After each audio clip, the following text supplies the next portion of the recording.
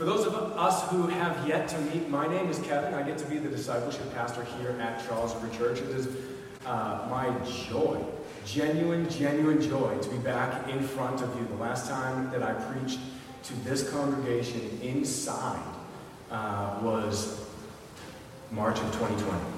And so it is really good to be back here with you guys. And it's also good to be back because you guys gave us the opportunity, my family and I, the opportunity to take a couple weeks off over the past 2 weeks to just kind of get away and refresh. And if you have not yet and don't have plans to yet this summer, let me encourage you, at least a day trip up to the White Mountains, man. You got to get up there. It's just so much easier to see God in the mountains for some reason. So anyway, it's good to be back. A couple of quick announcements before we get started. If you do have the Charles River Church app, let me encourage you to fill out a connection card. And for those of you guys joining us online, welcome. So glad that you guys are here with us. I know with school getting out and travel plans and all kinds of things, it's tough for everybody to be together in the same room all at once, but we're glad that you guys are joining us online as well. Also, fill out a connection card. Let us know that you're here in spirit, and let us know how we can be praying for you. Secondly, for you in the room, we do have that little bit of an overflow room with the live stream going. So we love, let me say it a million times, we love having children in the congregation here with us. It's a form of discipleship right now. We get it that they're squirmy. We get it that you might feel awkward, Mom and Dad. There aren't a ton of situations in which your children have to sit still for this long while a grown-up talks. But listen, we totally understand there's nothing but grace. So if you feel the slight tinge of embarrassment because your kids are squirming, kill that. We love that. And but if it does get too much for you and you want to, you feel free to head out into that main area where there are some chairs, and we do have the live stream going on in there for you as well. Last big announcement before we really get started. Actually, one more. Next Sunday is July 4th, and we will be here worshiping God. We hope that you will join us too, but we understand if you already have travel plans, they are what they are. But what a great way to start off your 4th by coming together, singing some songs to Jesus, and learning a bit more about Him. Antoine will be preaching for us next week, so there's a little bit more incentive for you to be back here. Now, the last big announcement, I didn't tell him I was going to do this, but Brother Bud, will you stand up? This week, Bud has the opportunity to go back, travel back to Haiti, his home country. Over the past year, he's had the opportunity to go down twice, and this will be his 3rd trip. The last time he was there, was able to baptize 15 new believers in Christ. Just a man with that gift of evangelism, and so we're grateful. But as we get started, and if you're comfortable, if you're not comfortable, whatever, but I would love to just kind of extend our hands toward him and just pray for favor over this trip, that many, many more people would hear and receive the good news of Jesus Christ over the next couple of weeks while he's away. And while he's away, please keep him in your prayers, keep his family in your prayers. It's a sacrifice for them to let him go. But please join me in prayer. Our Father in heaven, you are always only good. You have a beautiful plan. Even when we don't understand it, God, you have a beautiful plan. And so we do entrust Bud to you, that you would embolden him, that you would give him safety in his travels, and that you would fill him, Holy Spirit, to overflowing with the good news. And that you would just, the work that he's already been able to do and to pioneer down there with the church he's partnering with, God, may that just be the tip of the iceberg. And may many, many, many more Haitians find hope and joy and peace in the true Jesus. And we pray the same for here, Lord. We understand that you have placed us in a city where we all get to be missionaries in one way, shape, or form. And so God, fill us, Holy Spirit, to overflowing, that we may exude your good news. God, we trust you. We love you. In Jesus' name we pray. Amen. Amen. Yes. Praise God. Well, listen, again, I'm so glad to be back here with you guys, and I feel like most of my sermons involve, in one way, shape, or form, the fact that I used to be a maintenance guy, and so I'm just going there again. As somebody who who formerly would work with my hands. It's just kind of the lens through which I see the world. But somebody who worked with my hands, as well as somebody who loves history, I can't help but really think about like the history of structures, the history of buildings. And I don't mean like big famous buildings. I'm talking about like when I'm taking a walk around the neighborhood and I see a house that really needs a paint job. My mind immediately goes back to the day in history where that house was pristine, where that man or woman, whoever it was, finished painting, stood back from it and went, yeah, that's beautiful. And then 20, 30 years ago, you look at it and you go, man, that thing really needs a paint job. It's where my mind just goes. Like, because I've been that guy with the paintbrush, and I've been in that position standing back, and my mind can't help but go forward to, how long before I got to do this again? Like, look around this room. If you're here, just take a quick peek around this room. This room was built in 1957. This church was built and completed in 1957. See that brick that I outlined there in black? Like, who laid that brick? Like, it wasn't created ex nihilo, just like breathed out by God in place. It hasn't always existed.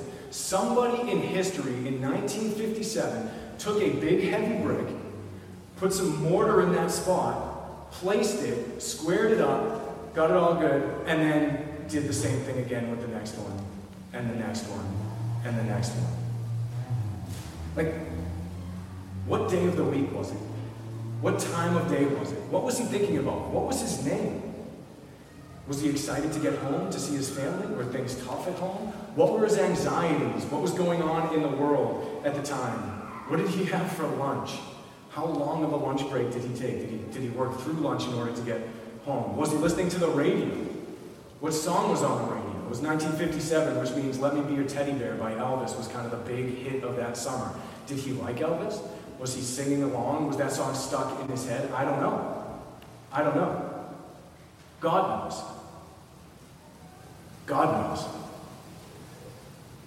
How many cigarettes did he smoke that day? It was 1957. I'm assuming that he was smoking cigarettes. Like, how many cigarettes are stuffed in the walls? Like, how many cigarette butts are stuffed in the walls of this building right now? It could be 0. It could be 20. I don't know. God knows. Every kitchen I've ever installed, somewhere in that kitchen has the initials, either behind the microwave or behind the cabinets, has the initials ZLM since 2011, 2012 for Zoe Lynn Miranda.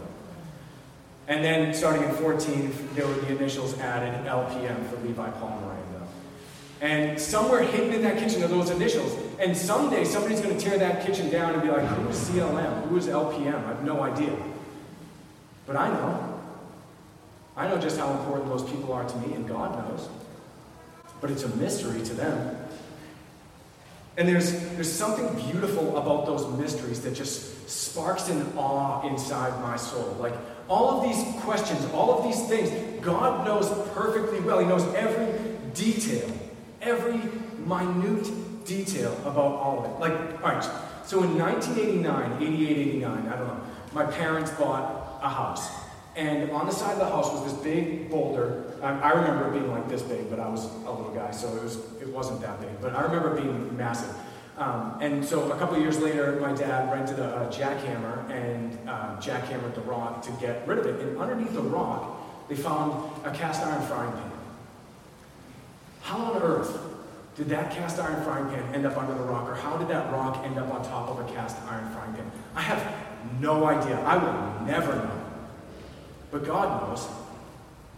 He knows it fully. Not only does he know how that cast iron frying pan got there, he knows each molecule within that cast iron frying pan. He remembers creating the iron ore that was used in smelting down that into a frying pan. He knows it fully well. He remembers the first spark of an idea that somebody in history had when they said, if I heat this up, I bet there's something I can do with it.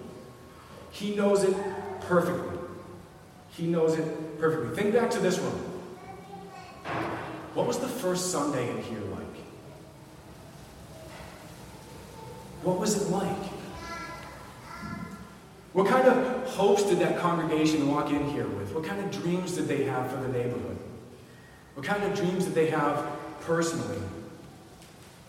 What was the first prayer prayed in this room?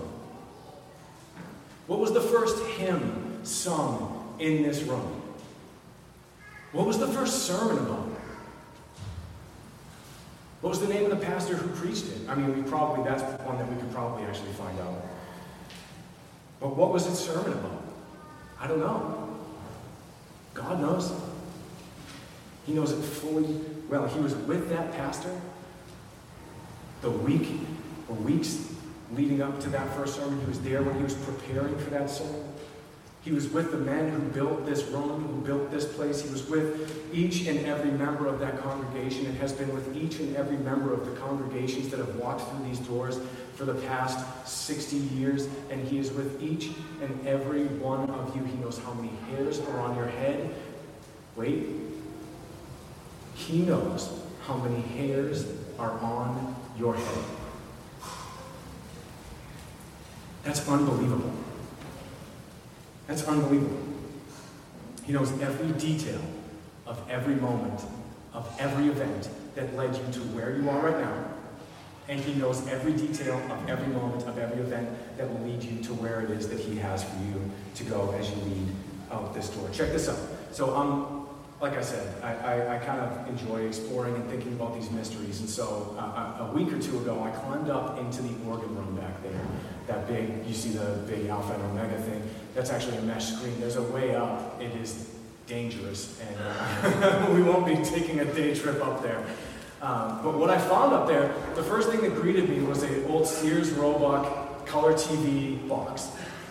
And inside that color TV box were just a ton of these little cards. And these cards represent pledge amounts that the congregation in January 1966 gave to furthering the ministry at Trinity Lutheran Church. This individual pledged $6 a week. This person pledged $1 a week. This person pledged $6. I read through it. Somebody pledged up to $25 a week to keep it going. These represent human beings who lived, who had fingerprints, who had hopes, who had aspirations, who had dreams, and who Jesus knew fully well. The world didn't begin the day you were born. Every single one of us, every bricklayer and every brick, every pastor, every plumber, every politician, every tree, every seed, every atom that has ever or will ever exist, each one, God knows perfectly, playing its individual, valuable role in the grand story of God that all leads to the hero of the story, Jesus Christ, the main character and the point of all creation, Jesus Christ. Okay. With all that said, for those of you who remember last summer, we did a sermon series called Hidden Figures, and we joined with a couple of our church plants and their pastors to come together and preach on lesser-known people in God's story. So people from the Bible that maybe doesn't ring a bell the first time you hear their name. Maybe you've never heard of them. So we did that Hidden Figure series, and we kind of hinted at maybe we're going to do that again because it was received really well. And back by popular demand, this Sunday I get to kick off our summer series, Hidden Figures, lesser-known people, lesser-known characters in God's story. And just because they are lesser known to us, lesser known to man, they get less pages or less text in the Bible, they are fully known by God. They are people who existed in real time, in real history. So Hidden Figures, lesser known characters in God's story, lesser known to man, fully and completely known by God. So this week, I get to kick us off by taking a look at Baruch, the son of Neriah. And so you can open up, I'm getting some thumbs up from some people, I don't know. Baruch, the son of Neriah, you can open up your Bible if you have it to Jeremiah chapter 45. That's where we'll primarily be this morning. But just some background about Baruch before we actually get there. Baruch, in Hebrew, his name means blessed. And before you think, oh, hashtag blessed, remember what Jesus said, that blessed are those who mourn. And so you don't get a ton of those Instagram selfies, #blessed, of an ugly cry, but #blessed. Baruch, his name means blessed. And if you're aware at all of the prophet Jeremiah, he lived roughly 600 years prior to Christ. He lived in Jerusalem during one of the most tumultuous periods in that city's history, which is saying something. But Jeremiah and Baruch, they would have lived just prior to, during, and after the Babylonian exile. They would have witnessed the destruction of the temple and God's judgment coming upon the nation through the Babylonians. Jeremiah is known as the weeping prophet, and though he was exiled along with them, he wasn't exiled to Babylon, but he was exiled to Egypt. And it's a longer story you can find out for yourself if you own a Bible. Or if you don't own a Bible, please take one of ours. And if you don't want one of ours, then Google. But anyway, so God specifically chose him. God specifically chose Jeremiah to go and warn his people. Go and warn God's people. Listen. God planted the nation of Israel and Judah, and there's the whole long history that I don't have the time to go into. But long story short, God had good plans for them, and he made some good promises to them, but he also gave some very stern warnings. And instead of following God's will and God's word, they turned to their own devices. They turned away to idols. And they did some really horrific stuff, including things like sacrificing their own kids and some really, really scary stuff. And so God sends prophet after prophet after prophet. Turn back to me. I am gracious and kind and good and merciful, and I will forgive you. Just turn back to me. And time again, the people are rejected. Or they'll turn back, and then the next generation will run back after the idols. And so, kind of as a last-ditch effort, well, that sounds wrong. That's not the way it goes. But kind of as the last opportunity, God sends Jeremiah to warn the people to turn back, to repent. And his message of repentance was largely ignored, except by at least one man, his scribe named Baruch, son of Neriah. Now, Baruch, if you believe it, Jeremiah probably didn't write the book of Jeremiah. Now, wait. Even if he didn't write it, he would have dictated it. God would have used Jeremiah's mouth, so God would have spoken through Jeremiah. And then somebody like Baruch, son of Neriah, would have dictated, would have written. So it was God's words through Jeremiah, but it was Baruch pen to ink to parchment is the reason that we still have it preserved today. And so everybody pretty much ignored the prophet Jeremiah. He's known as the weeping prophet. And so because Baruch was with him, Baruch also had some tough things to go through, but he was trustworthy, and he's this trustworthy scribe. Side note, I love this. Back in the mid-1970s, they found a clay seal with an inscription, belonging to Baruch, the son of Neriah, the scribe. So there is archaeological evidence for this dude existing. Just like there's archaeological evidence for the congregation that lived in 1966 and came here, there is archaeological evidence for Baruch, the scribe, son of Neriah. So what would happen, the way that it would work, for those of you, you would write your letter on your parchment, you would roll it up, and then tie it with something, twine or whatever, and then you drip a seal onto it, and then you impress your particular signet on that seal. Maybe you had a ring or a necklace, and you would impress your particular seal onto that, so that scroll would get to where it needed, unread, unchanged, untouched. And that seal would guarantee that. And so in order to open it up, you had to break the seal. Now, when there were fires, obviously the wax would melt and be gone, but the clay ones would harden. And so we have a ton of these clay seals, not just from Baruch, but from other men recorded in the book of Jeremiah specifically. So these are real people who really existed. And then to go on from there, so that was found in the mid-1970s. In the mid-90s, they found another one. And one of these things actually has the thumbprint on it, which is pretty cool. Like, I don't know, I can't say, we can't match it up to Baruch's thumbprint, but it's pretty cool to think, like, this could be Baruch's thumbprint. Like, this was a real human being. This was a real person. So, That's a little bit of background, but who was he and why do we want to talk about him this morning? I'm going to start in Jeremiah 36. I told you to open up to 45, and you can stay in 45 or you can come with me to 36 and just read a little section here to give you a little bit more background about who Baruch is. 36, starting in verse 1, it says, "In the 4th year of Jehoiakim, the son of Josiah," so Jehoiakim, read this, not a good guy, not a great king, son of Josiah, who was a good king, king of Judah. This word came to Jeremiah from the Lord. "Take a scroll and write on it all the words that I've spoken to you against Israel and Judah and all the nations from the day that I spoke to you, from the days of Josiah until today. It may be that the house of Judah will hear all the disaster that I intend to do to them, so that everyone may turn from his evil way, and that I may forgive their iniquity and their sin." Wait, let me read that again.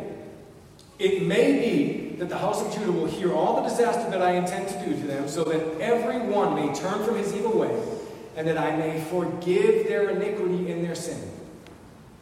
Then Jeremiah called Baruch, the son of Neriah, and Baruch wrote on a scroll at the dictation of Jeremiah all the words of the Lord that he had spoken to him. And Jeremiah ordered Baruch, saying, "I am banned from going to the house of the Lord, so you are to go." So let me just pause right there. Jeremiah's been up to some stuff. It's a crazy book.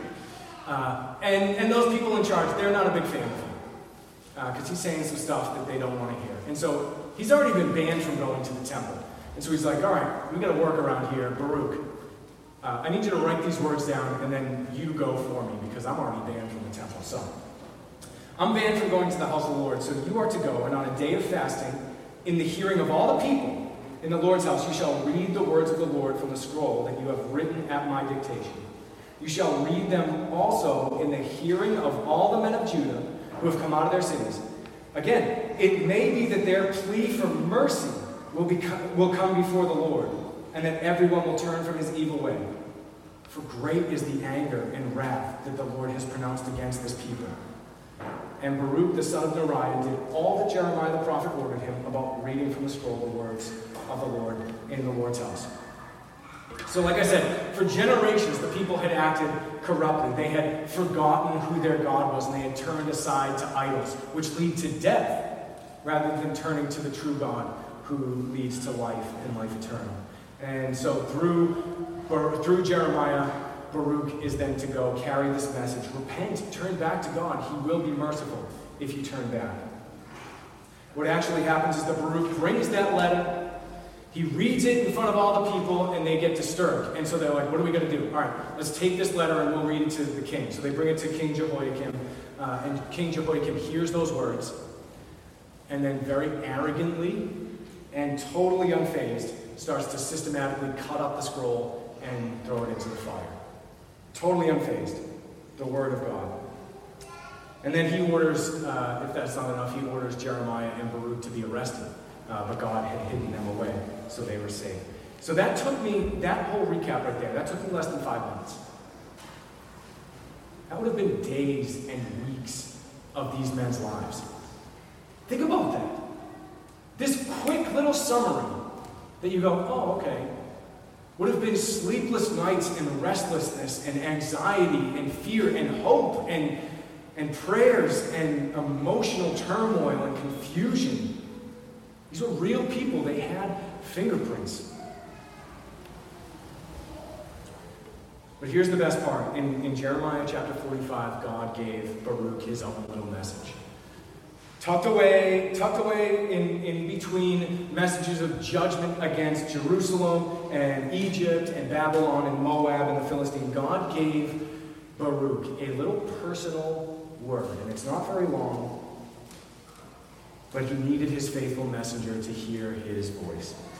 And so, Jeremiah chapter 45, if you do have your Bible, please open it up with me. If you don't, just listen closely. Jeremiah chapter 45. Now this would have been given to him, as I read in the beginning, the word that Jeremiah the prophet spoke to Baruch, the son of Neriah, when he wrote these words in a book at the dictation of Jeremiah in the 4th year of Jehoiakim, the son of Josiah, king of Judah. So just placing this in history, though this is This is 9 chapters after that Jeremiah 36, that event that happened there. This would have been written right at that same time. So as they were trying to be arrested, God gave Baruch a word through Jeremiah. Thus says the Lord, verse 2, the God of Israel, to you, O Baruch, you said, woe is me, for the Lord has added sorrow to my pain. I am weary with my groaning, and I find no rest. Thus shall you say to him, thus says the Lord, behold, what I have built I'm breaking down, and what I've planted I'm plucking up. That is the whole land. And do you seek great things for yourself? Seek them not, for behold, I am bringing disaster upon all flesh, declares the Lord. But I will give you your life as a prize of war in all the places to which you may go. That's the message that God gives to Baruch.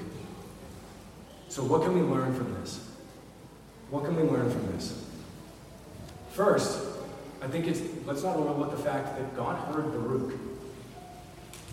The first thing that we can learn is that God heard Baruch. He heard him. He quotes him back to him. He says, you said, verse 3, you said, woe is me, for the Lord has added sorrow to my pain. I'm weary with my groaning, and I find no rest. But I think it's easy to fall into our labels and say, well, God is omniscient. God knows all things. Yeah. But just because you can define something don't let it take the mystery out of it. Don't let it take the wonder out of it. God knows all things. God hears Baruch. And not just hears him, he pays special attention to him. Like every church gathered around the world right now, each one uttering their own individual prayer, God is not confused by that.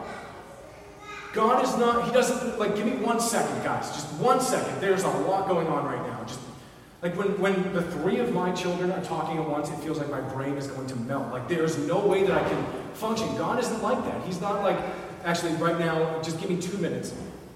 I got to get this thing straightened out first, and then I promise I'll listen to you. No, God hears all the time, no matter what. He is never overwhelmed. Not once has he been overwhelmed.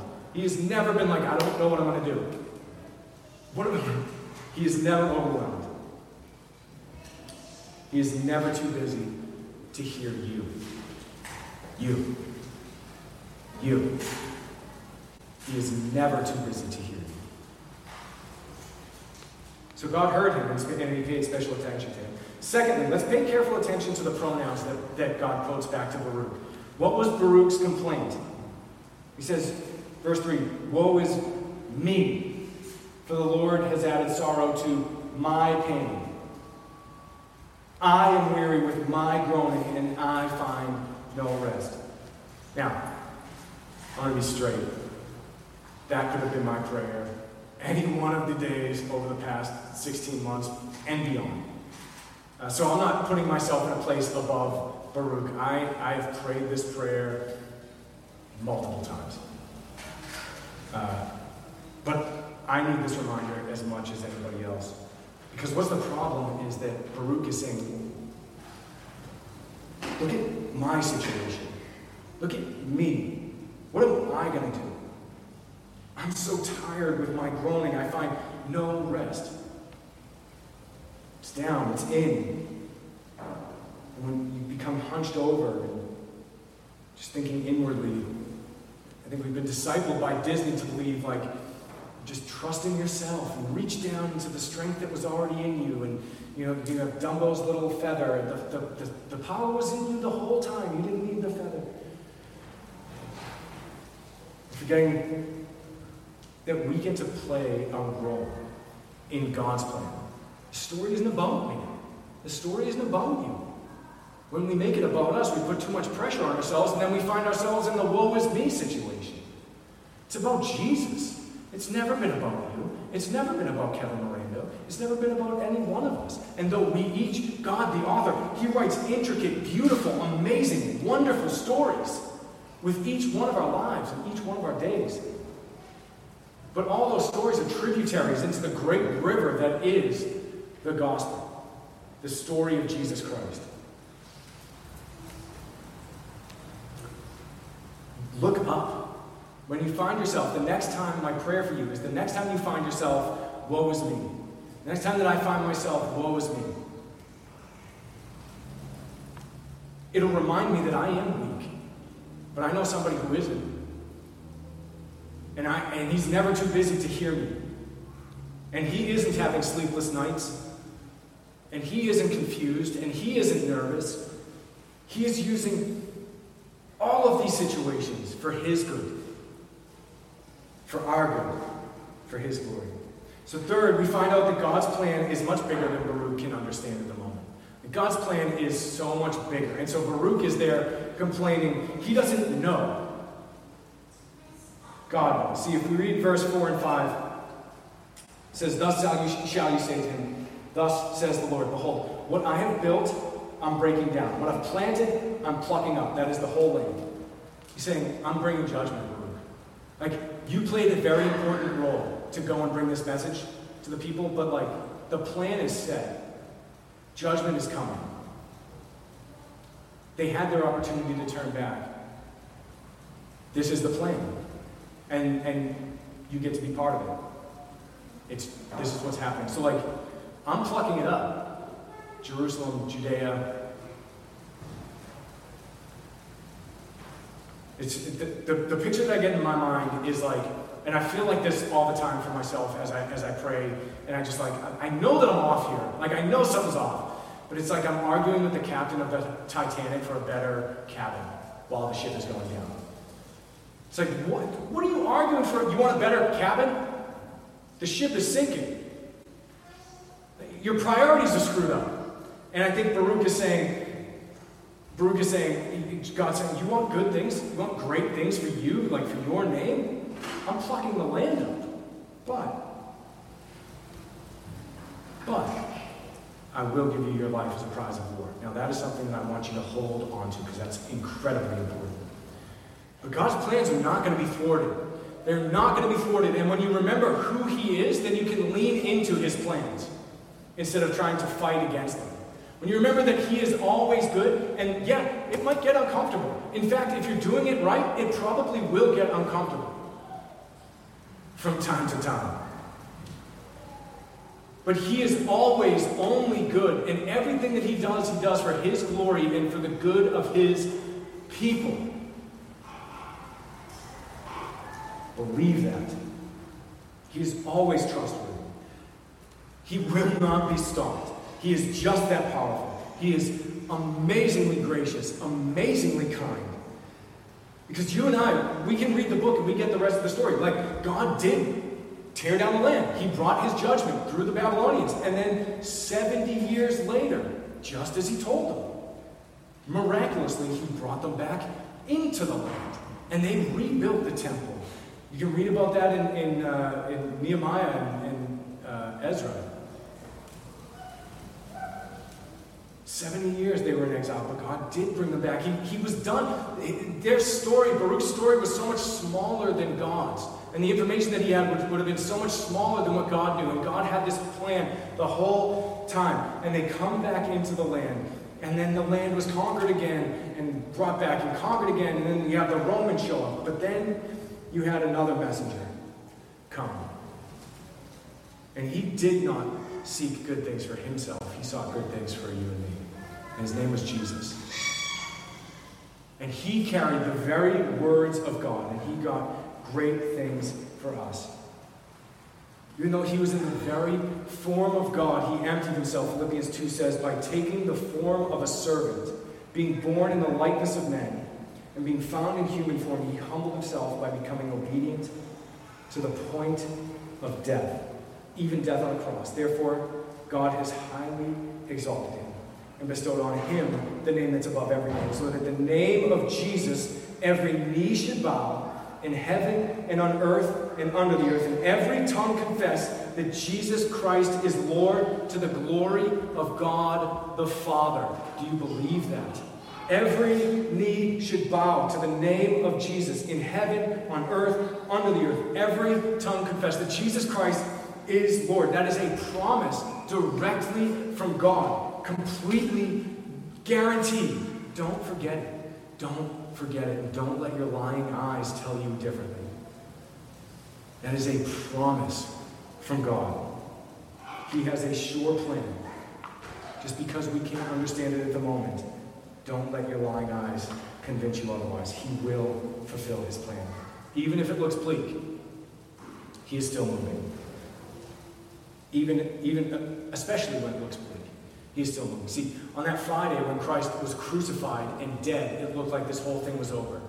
And then on Sunday morning, the tomb was empty, and Jesus walked out and got a breakfast of fish. Conquered sin, conquered death. You and I get to be the faithful messengers like Baruch. Baruch didn't carry his own words. Baruch carried the words of Jeremiah into really uncomfortable situations in which he was rejected. We don't carry our own words. We carry the words of Jesus Christ, the words of life, the words of eternal life.